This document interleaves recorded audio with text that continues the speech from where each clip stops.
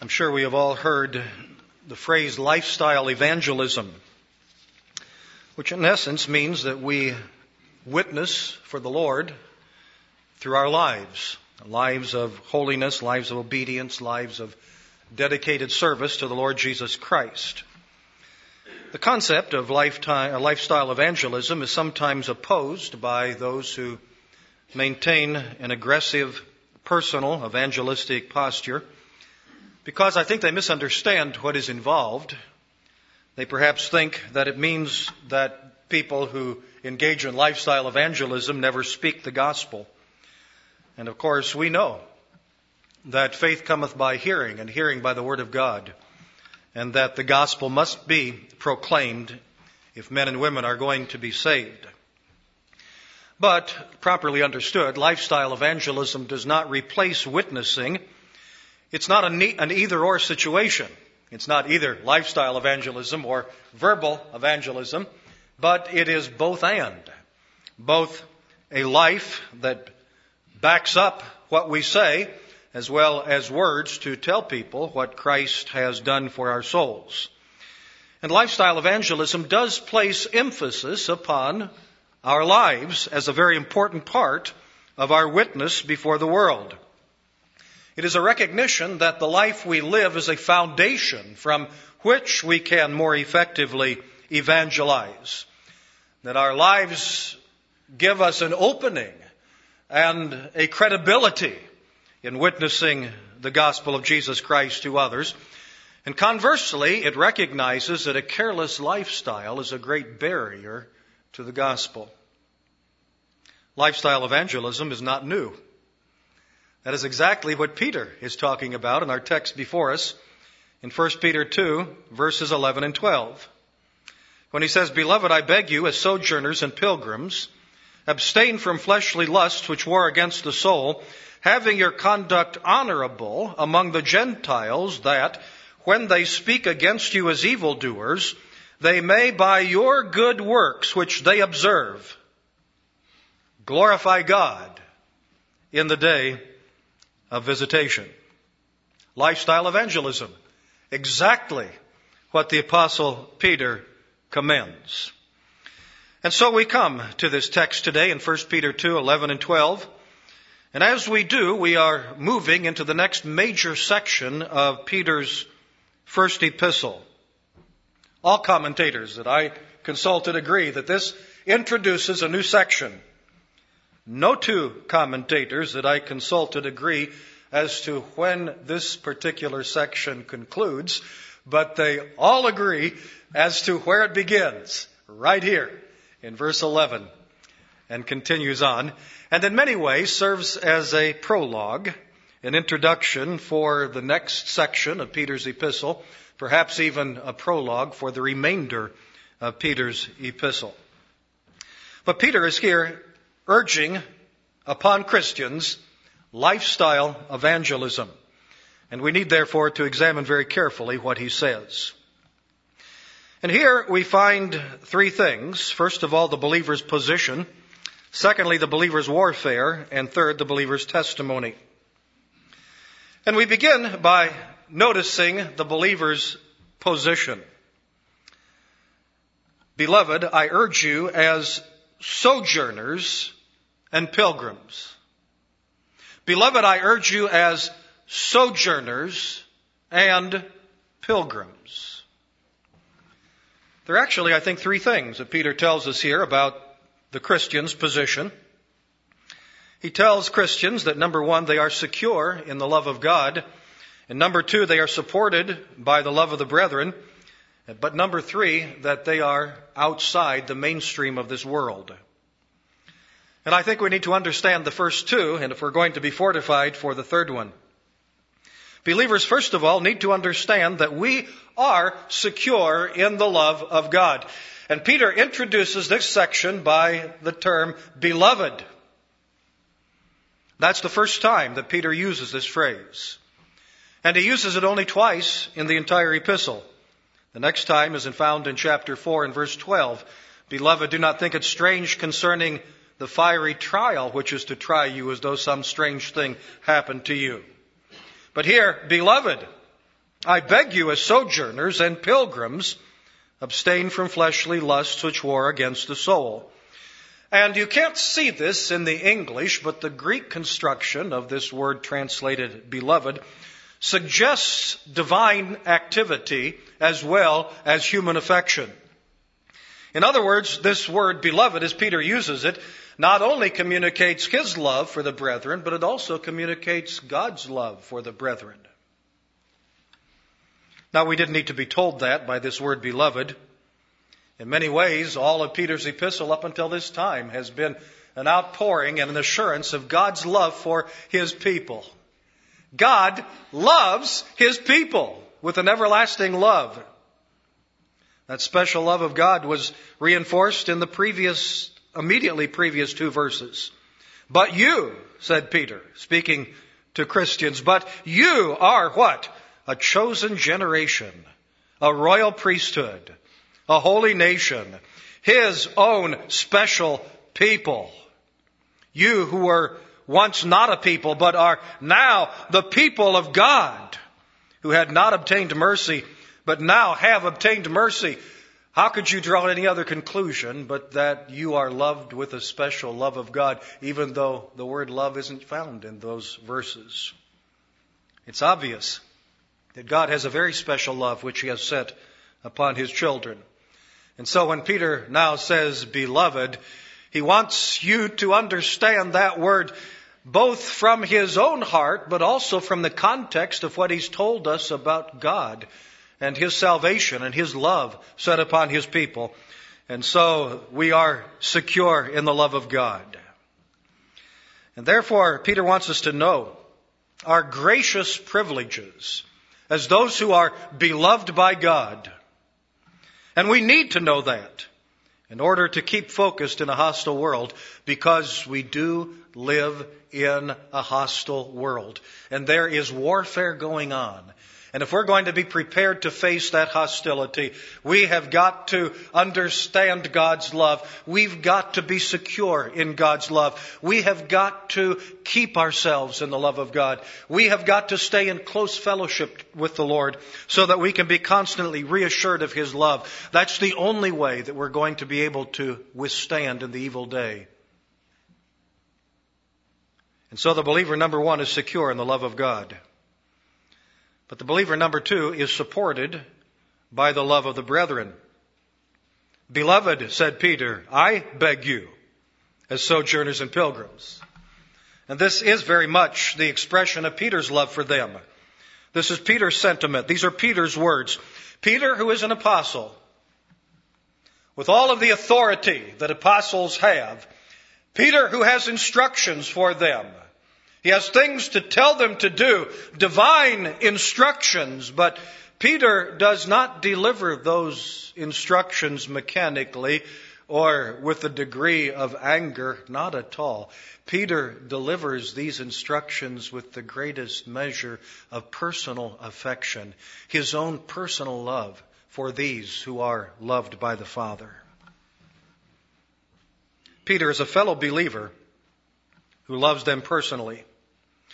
This is not only indicated by the word beloved, but it's also reinforced by Peter's appeal when he says, I beg you as sojourners and pilgrims, I beseech you, says one translation. It probably should be stronger than simply to ask or urge. The idea is, I urgently appeal to you, but please note, Peter does not say, I command you. He could. He certainly could. He has every right to do so. He has all authority to do so. It would not be inappropriate in any way for Peter to say, now I command you as strangers and pilgrims to abstain from fleshly lusts which war against your soul. But I see in the choice of Peter's words an extension of this affection, this love. It is Peter's personal love for them. And so he says, I beg of you, I strongly urge you, not as an apostle to Christians, but as one fellow believer to another, as one fellow believer who is also struggling with these fleshly lusts which war against the soul, as a fellow believer who is also feeling the hostility of the world toward himself. I understand where you are. I know what you're going through. And as one believer to another, I tenderly but urgently appeal to you. Abstain from fleshly lusts. This is Peter's first distinctly personal appeal. Now, he's made appeals to them before. He's had instructions and suggestions and imperatives. They've come up as we have seen in the previous section. But now his first distinctly personal appeal with that personal pronoun I. I urge you. I beg you. I, as a servant of the Lord Jesus Christ, personally urge you, personally, urgently urge you to do this because it is so vitally important. I think this also reminds us that true holiness cannot be secured by force. It must be procured by an awakened desire.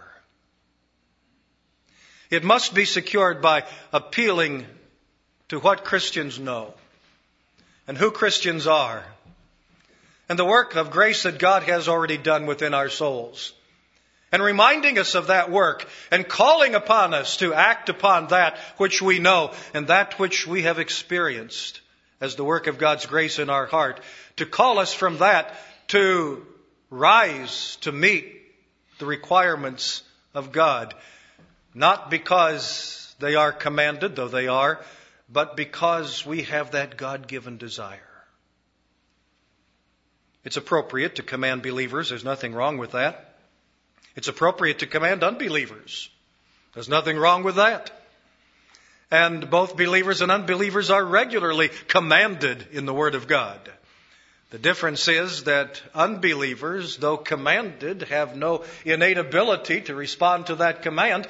And the commands that are given to them are to show them their inability, that they might cast themselves upon the mercy of Christ, that they might recognize that they have no ability to do what God requires, and therefore seek mercy in Christ.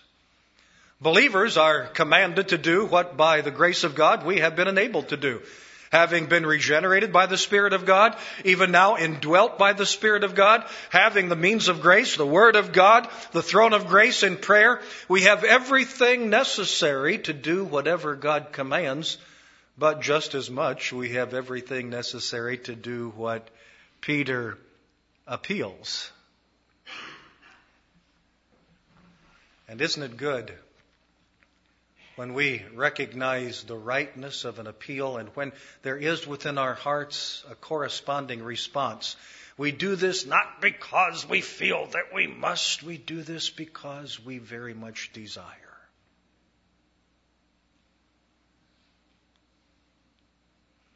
Do you have that desire this morning, beloved?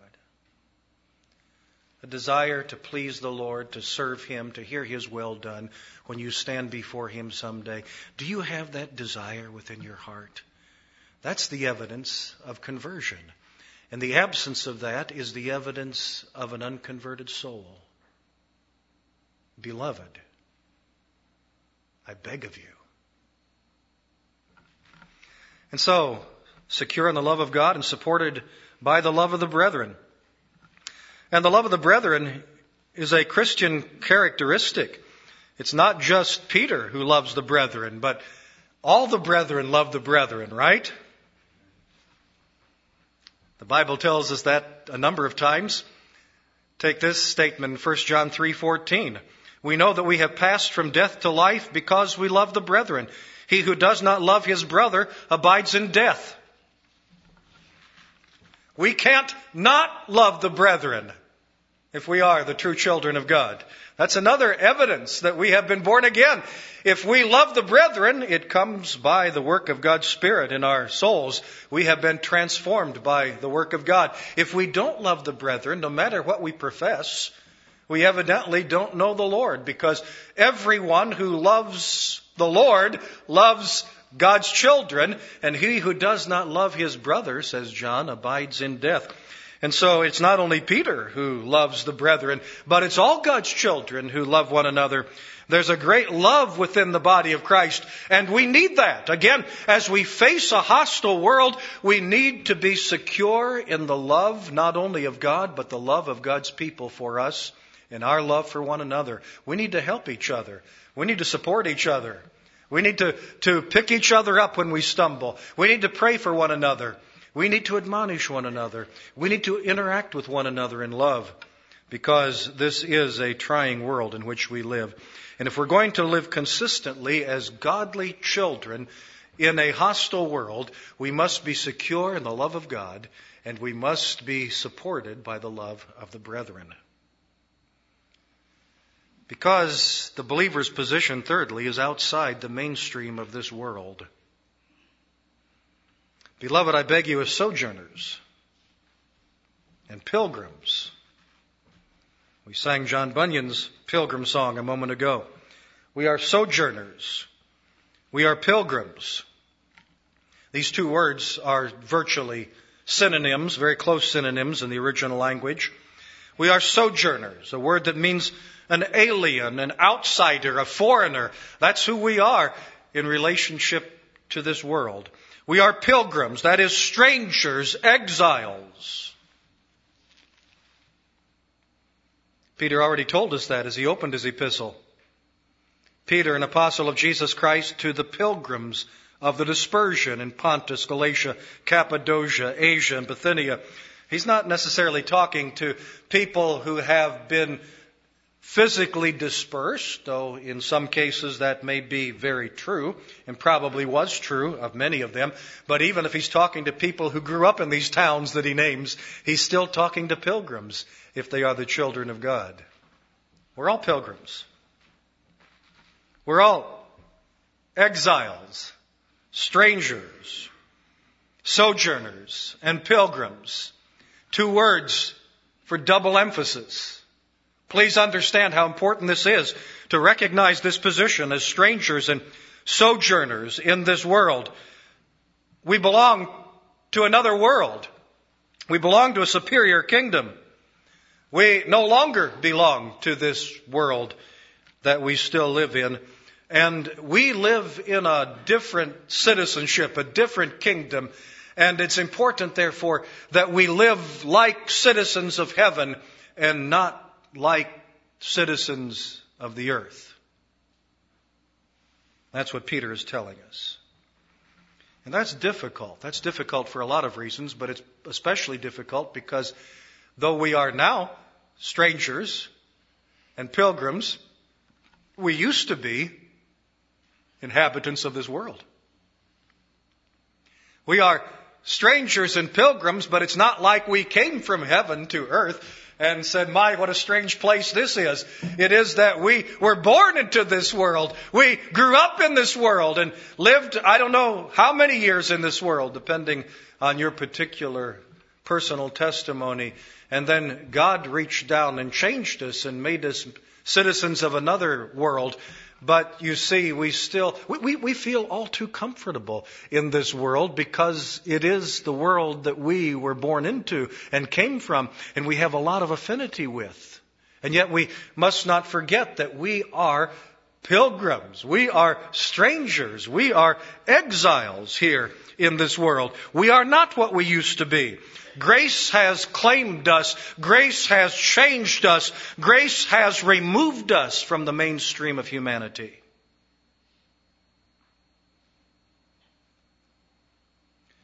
We're in the world, but not of the world, is the way Christ put it in John chapter 17. We probably all sung at one time or another, this world is not my home. I'm just a passing through. My treasures are laid up somewhere beyond the blue. That's the truth. This world is not my home. And yet sometimes we forget that. This world is not my home, but sometimes this world seems more like home to us than our real home. We have never been to heaven. We only know what the Bible tells us about it. The place that is our real home, we have never been to, the place that is no longer our home, is what we were born into. No longer we struggle with this.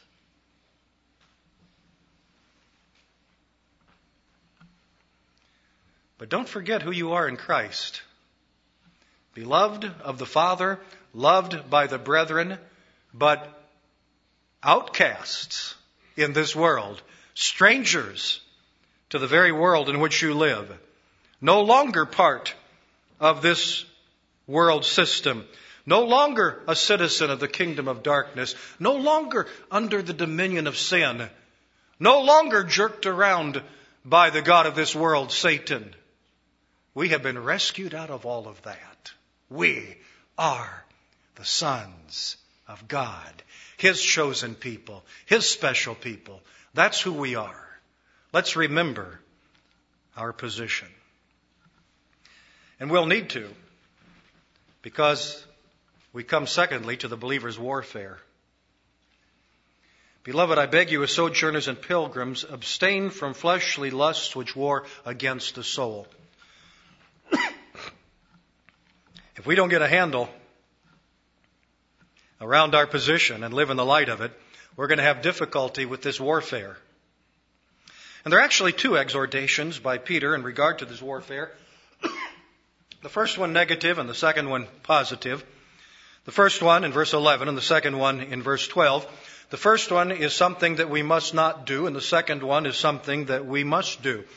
And we're dealing first of all with the one in verse 11, the believer's warfare. As pilgrims, as sojourners, abstain from fleshly lusts, which war against the soul. And Peter's telling us we've got an enemy, and we're going to have to battle that enemy. And he tells us about the enemy's location, and he tells us about the enemy's determination, and he tells us about the enemy's defeat. And where is this enemy that wars against our soul? Well, it is within us. It is fleshly lusts which war against the soul. Passions of the flesh which war against the soul. Sinful desires characteristic of the fallen Adam. Of our fallen mind, which must be renewed by the grace of God. Of our bodily passions, which must be restrained by the work of God. And it's not appropriate that citizens of heaven should live like citizens of the earth. And that's a good test when you're considering whether something is appropriate for a Christian or not. A lot of ways to evaluate that, but one way is to evaluate this. Would this be a good thing for you to do in heaven? Would this be something that you'd be happy to be doing around the throne of God with the saints of God in the place where there is no sin and defilement? Is this a good activity for heaven? If it's not, then it's probably not a good activity for earth either, not for a child of God.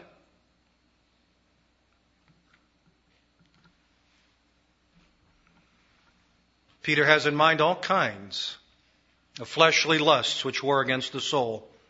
Sexual sins, to be sure, are very much in view. But all kinds of other appetites are also part of these Adamic desires. Appetites for drugs and alcohol and for things for the eye to see that it ought not to see. All kinds of appetites. And envy and desire for more and more material things. And the sins of the tongue, the anger and the bitterness and the backbiting and the slander of the tongue. And all of the things that characterize man in his fallen condition but are unbecoming a child of God.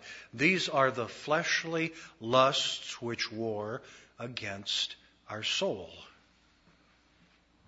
Whose dominion was broken when we were joined to Christ.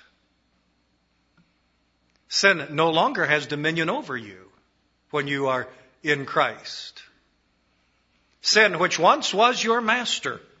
You lived in the kingdom of darkness, and sin therefore reigned over you.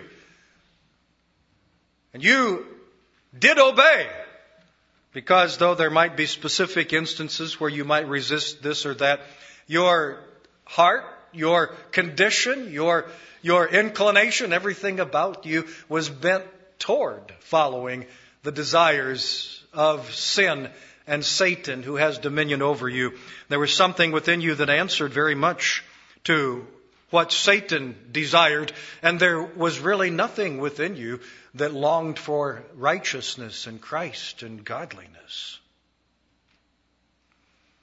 But as we know, Adamic desires, though the power of them is broken when we come to Christ, who breaks the power of canceled sin, who sets the sinner free, sets the prisoner free. Nevertheless, as long as we walk in this world, until we have been released from this world and our souls are in the presence of God in heaven, until that day comes, we are still wrestling with the remains of those Adamic fleshly desires, which still have an ability to entice, to attract. They can never master us again as once they did, but they can still wage warfare against our soul. They can, and they do. They do. That's what Peter is telling us. They do. And as long as we are upon the earth, we have an enemy, and that enemy is within us. Like Pogo of old said, we have met the enemy, and he is us.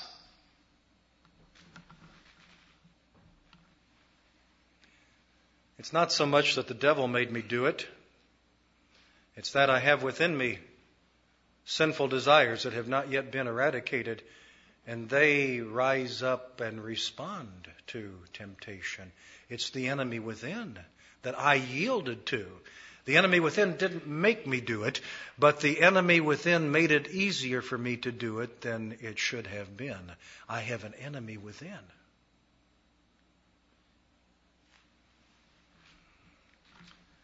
And we need to understand the strength of the enemy's determination. These lusts war against our soul. This speaks of relentless, active hostility. The picture is that of guerrilla warfare, attacking from every side where we least expect it. And it is in the present tense, which means that it's going on continually. We are continually being attacked by fleshly lusts. They never call a truce upon our soul. There never is a respite from this battle, this warfare. Christians sometimes mistakenly think that if they live godly in Christ Jesus, they'll finally get to the place where sinful temptations will no longer allure. They'll no longer tempt. They will no longer assault us. But that is not what the Bible teaches us. Far from it. Just the opposite. The Bible teaches us that these fleshly lusts continuously war against our soul as long as you live. You'll never get to the place where you won't have fleshly temptations. That's not just the young person's problem. That's the middle-aged person's problem. That's not just the middle-aged person's problem. That's the old person's problem. That's not just the young Christian's problem.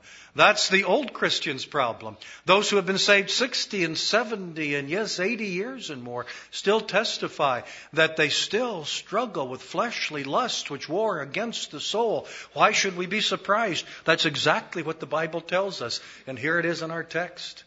In 1 Peter 2:11 and 12.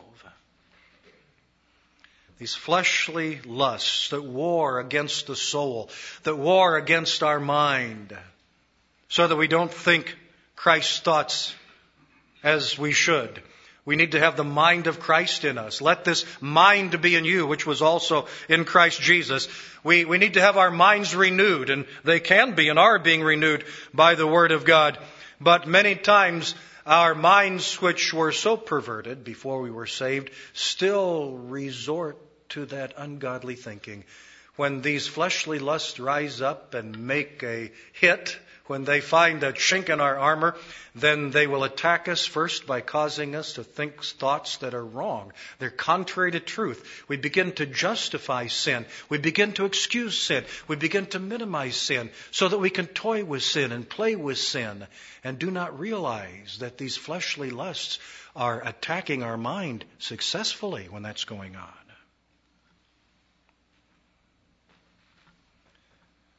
They attack our spiritual nature.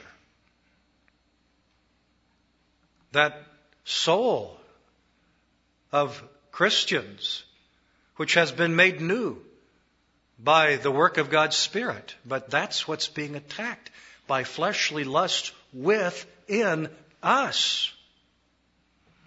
And they will weaken our will so that we do not have the strength of desire to please the Lord that we once had and should have. They will pervert our desires so that we don't have the strong desires after God and holiness that once we had and should still have. They will cloud our understanding so that our clear understanding of God's Word is not as strong and sharp as once it was. And this is the way that these fleshly lusts go to work within our souls. Sometimes we think that as long as we are not actively and overtly breaking the commandments of God, that whatever else is going on in our thought life is relatively harmless, that we can entertain some of these things and toy with them and play with them without any great danger, but that is a failure to believe what Peter tells us right here. No, folks, this is a battle, and fleshly lusts are looking for every opportunity to gain an advantage, and if you are not on guard, you are going to stumble and fall rather badly. You're facing a determined enemy who lives within.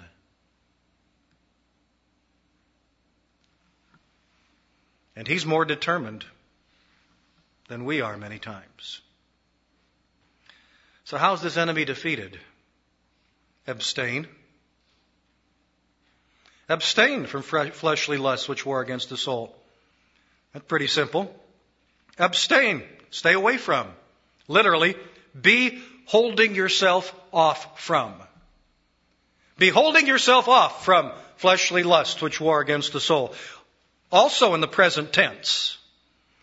Like the fleshly lust which war against our soul, present tense, continual warfare.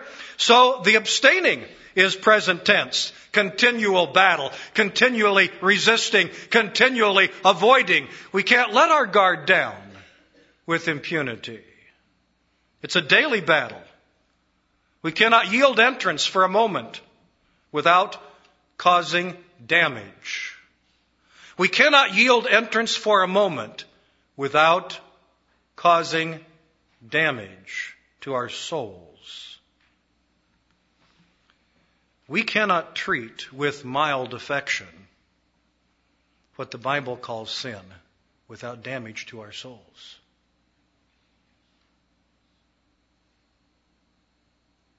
The battle is within. The battle is in the mind. The battle is largely unseen by others, though how we do with this battle is eventually going to be seen in our life. The battle is primarily in our thought life. And that's why self-discipline is so very much required. We have got to determine to abstain from fleshly lusts which war against the soul. We either will or won't. We either do or don't. We either obey or disobey. We either rise to this appeal or we foolishly ignore the wisdom of Peter in this appeal. We've got to abstain. We've got to resist. We've got to reject. We've got to put out of sight, out of mind. And to the extent that we do, we will triumph. We will defeat, for the moment, the enemy within. Though he'll be back. He'll be back tomorrow. It's another day. But to the extent that we reject these fleshly lusts, we will triumph. But to the extent that we relax our guard, relax our vigilance, relax our fight, relax our determination to keep these things out of our life, out of our mind, to that extent we will fall and fall badly, and we will incur damage to our soul with the life of God within, our soul that communes with God, our soul that prays to God, our soul that receives the Word of God. We're going to receive damage to our soul.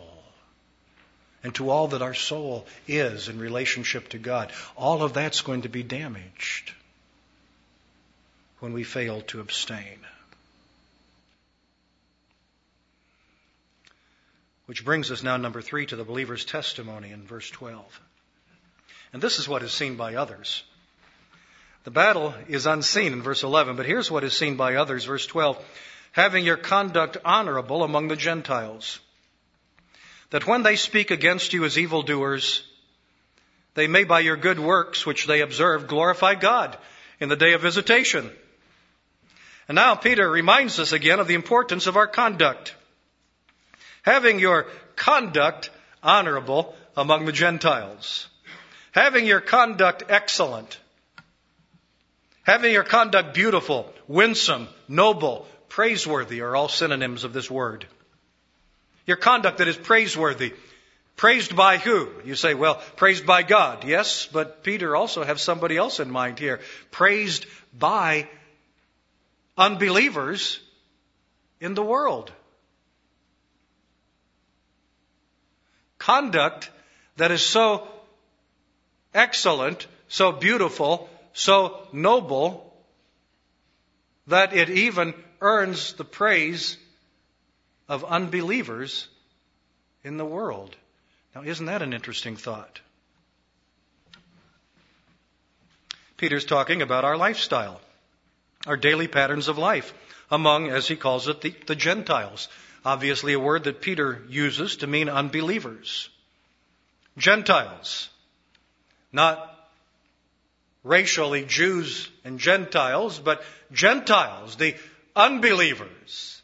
He's writing to people who are, at least in part, and probably largely Gentiles or were, but not in this sense, in this spiritual sense. You're no longer Gentiles. You're the people of God, but the unconverted people are Gentiles. You say, how do you know that Peter was writing to people who were formerly Gentiles?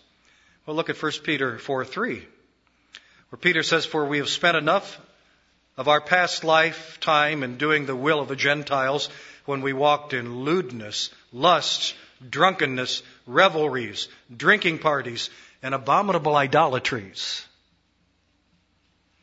Now that's a list of sins that generally would be ascribed to Gentiles, to pagans in the New Testament. And particularly that last one, abominable idolatries, would probably never be assigned to a Jew in this first century. He's obviously talking about pagan, heathen Gentiles who bow down to false gods and who live this kind of lifestyle. And these are the kind of things that need to be put out of the life of God. And he says, the life of the child of God. And he says, you are to live a life that is beautiful before the Gentiles, and for people who live like this.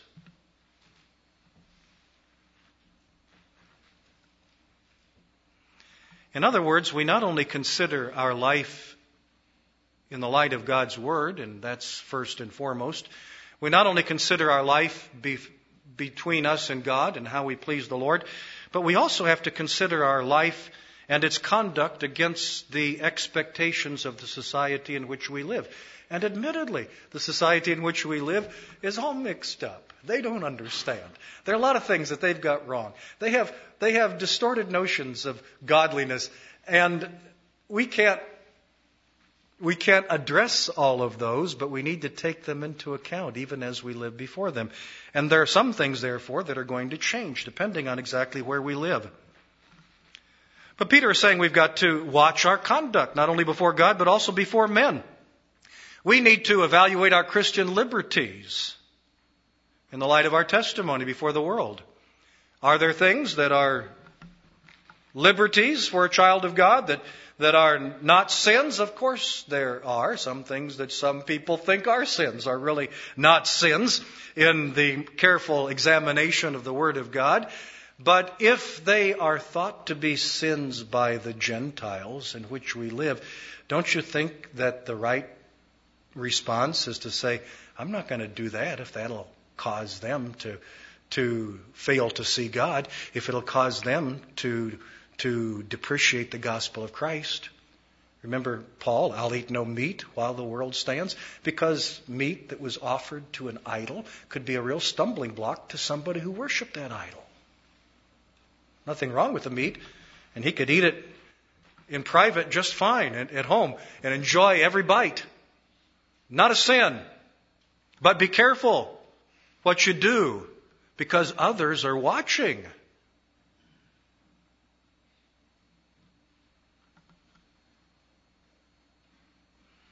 I think about how Christians have to live sometimes in a Muslim society.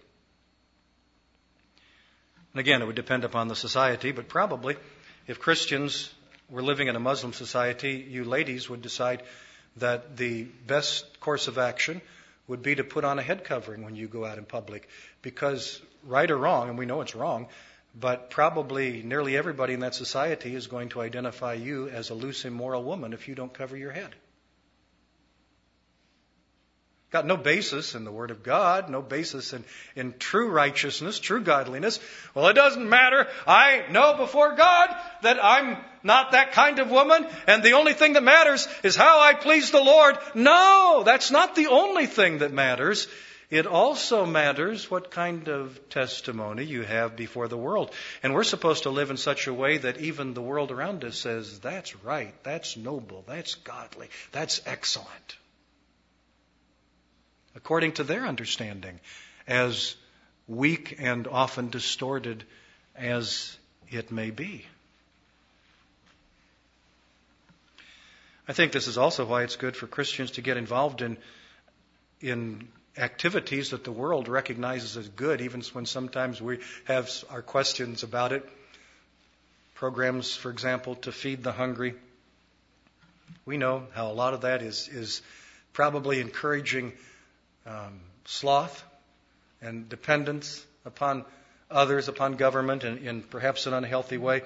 But we know that the society in which we live puts great value on that. That's a good deed. That's a righteous act.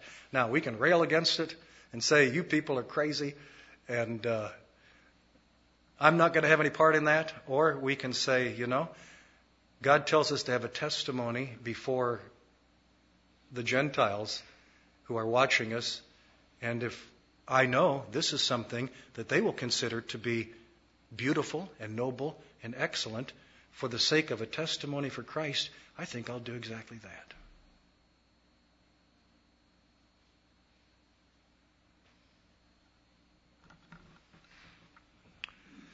And so we must live lives of consistent biblical godliness and self-sacrificing sensitivity. We are called upon to live lives of consistent biblical godliness as we understand God's Word, but also, in addition to that, self-sacrificing sensitivity to the world around us. And even in the face of the inevitable slander which comes our way, and this is hard to take, having your conduct honorable among the Gentiles, that when they speak against you as evildoers, not if, but when. It's coming, folks. It's just a matter of when is it going to come and how much of it's going to come, but it's not a matter of if it's going to come. False reports, critical reports, derogatory reports, even to the extent this word could include accusations of criminal behavior, even when they accuse Christians of doing things that are criminal. And we know they're not. They did that in the early centuries. Have you ever read your history? Did you ever read how Nero blamed the Christians for the burning of Rome, said that they're the ones who burned Rome down when he did it? Criminal activity. You should read some of the slanders against those early Christians. They were accused of being cannibals. Why? Because of their partaking of the Lord's table. They were accused of living incestuous lives. Why? Because they called everybody their sister and brother and expressed their love to everybody in the family of God. You see, awful, blasphemous, slanderous distortions with no basis in fact. And why do they do that? Because we are different. The world tends to criticize anyone that is different from them. Because we do not join their sin. Because our lives convict them of their sins. Because we are identified with Christ and they're resisting Christ. And so they're resisting those who they identify with Christ. And why would we think this strange? Jesus said, "Blessed are you when they revile and persecute you and say all kinds of evil against you falsely for my sake. Rejoice and be exceeding glad, for great is your reward in heaven, for so persecuted they the prophets who were before you." How do we refute the slander, the lies, the derogatory remarks, the false accusations of the unbelievers around us? How do we refute their lies? Do we rise up and set the record straight with great indignation? Or do we do what Peter tells us to do, having your conduct honorable among the Gentiles, that when they speak of you as evildoers, they may by your good works which they observe glorify God in the day of visitation? How do we refute them? By just continually living humble lives of godliness and waiting for God to vindicate us in His time. Recognizing the potential of conversion. That they may by your good works glorify God in the day of visitation. Consistent goodness in the lives of God's children causes God to be glorified by unbelievers at some point. Again, is that strange? What did Jesus say? Let your light so shine before men that they may see your good works and glorify your Father in heaven. I don't think Peter had to study commentaries to come up with this thought, did he? He heard it from the lips of his Lord. They will glorify God at some future day. Glorify God. And what does that mean? Well, the word means to praise, to honor. It even means to worship God. The Greek word is used 61 times in the New Testament. Always a voluntary action, never a forced action, which I think will help us to interpret that last phrase, the day of visitation. And what is this day of visitation? They're going to glorify God in the day of visitation. Well, there is debate about that. Sometimes this word is used in the Bible of a day of judgment. Isaiah 10:3, what will you do in the day of judgment and in the desolation which will come from afar? Sometimes it's used of a day of God's blessing and grace, as, for example, in Luke 19:44, the only other time it's used in the Greek Testament, where Jesus is talking about the destruction that's going to come upon Jerusalem. And he says, and level you and your children within you to the ground, and they will not leave one stone upon another because, listen to this, because you did not know the time of your visitation. Because you did not recognize the grace of God in the coming of Jesus Christ. You did not recognize the overture of God's love to you and blessing to you when Jesus Christ came in the day of visitation. Christ came in the day of visitation. And some, of course, did receive Him, but many did not. And so this is a day when God visits men, either for blessing or for judgment. Some think this speaks of the day of their conversion. I tend to think so. Others think it speaks of the day of men's condemnation, when they are hauled before the judgment bar of God, and when they are forced to glorify the Lord, when every knee shall bow and every tongue confess that Jesus Christ is Lord, to the glory of God the Father. Forced testimony from those whose hearts are still in rebellion against God. But it's interesting that in Revelation 16:9, we read, and men were scorched with great heat, and they blasphemed the name of God who has power over these plagues, and they did not repent and give Him glory. That idea of glorifying God, giving Him glory, I say, apparently is used only of voluntary praise and worship and adoration.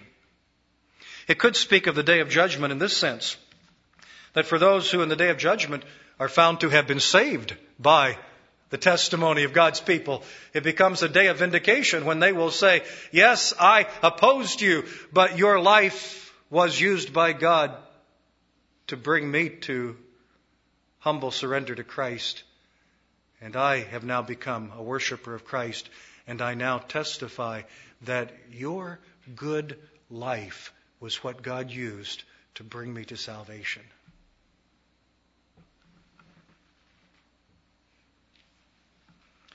This, of course, assumes a knowledge of the gospel. Nobody's going to come to glorify God who does not come to understand the gospel in Jesus Christ. It assumes a knowledge of the gospel. It assumes that these who glorify God do so because they have come to recognize their sinful condition before God and have realized that Jesus Christ is God's own appointed remedy and that He lived the perfect life that I did not live and that He died the death of judgment that I deserved to die and that He rose again from the dead and that those who renounce all self-righteousness and self-merit and self-effort and cling only to Jesus Christ as the way of salvation are saved by the gracious power of God and now become followers of the Lamb and worshipers of the Lord Jesus Christ and give Him glory. How about you, dear friend? Have you a heart that gives God glory? Do you have a heart that recognizes your need of Christ and has cast yourself completely and fully and unreservedly upon Him? But this whole text magnifies the value of a godly lifestyle. Peter tells us God uses the godly lives of His children to call sinners to Christ. God uses the godly lives of His children to call sinners to Christ.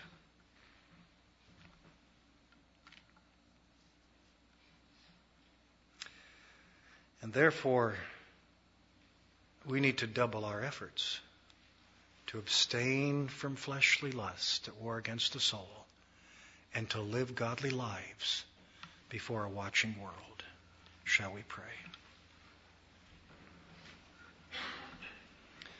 Forgive us, O Lord, for our carelessness.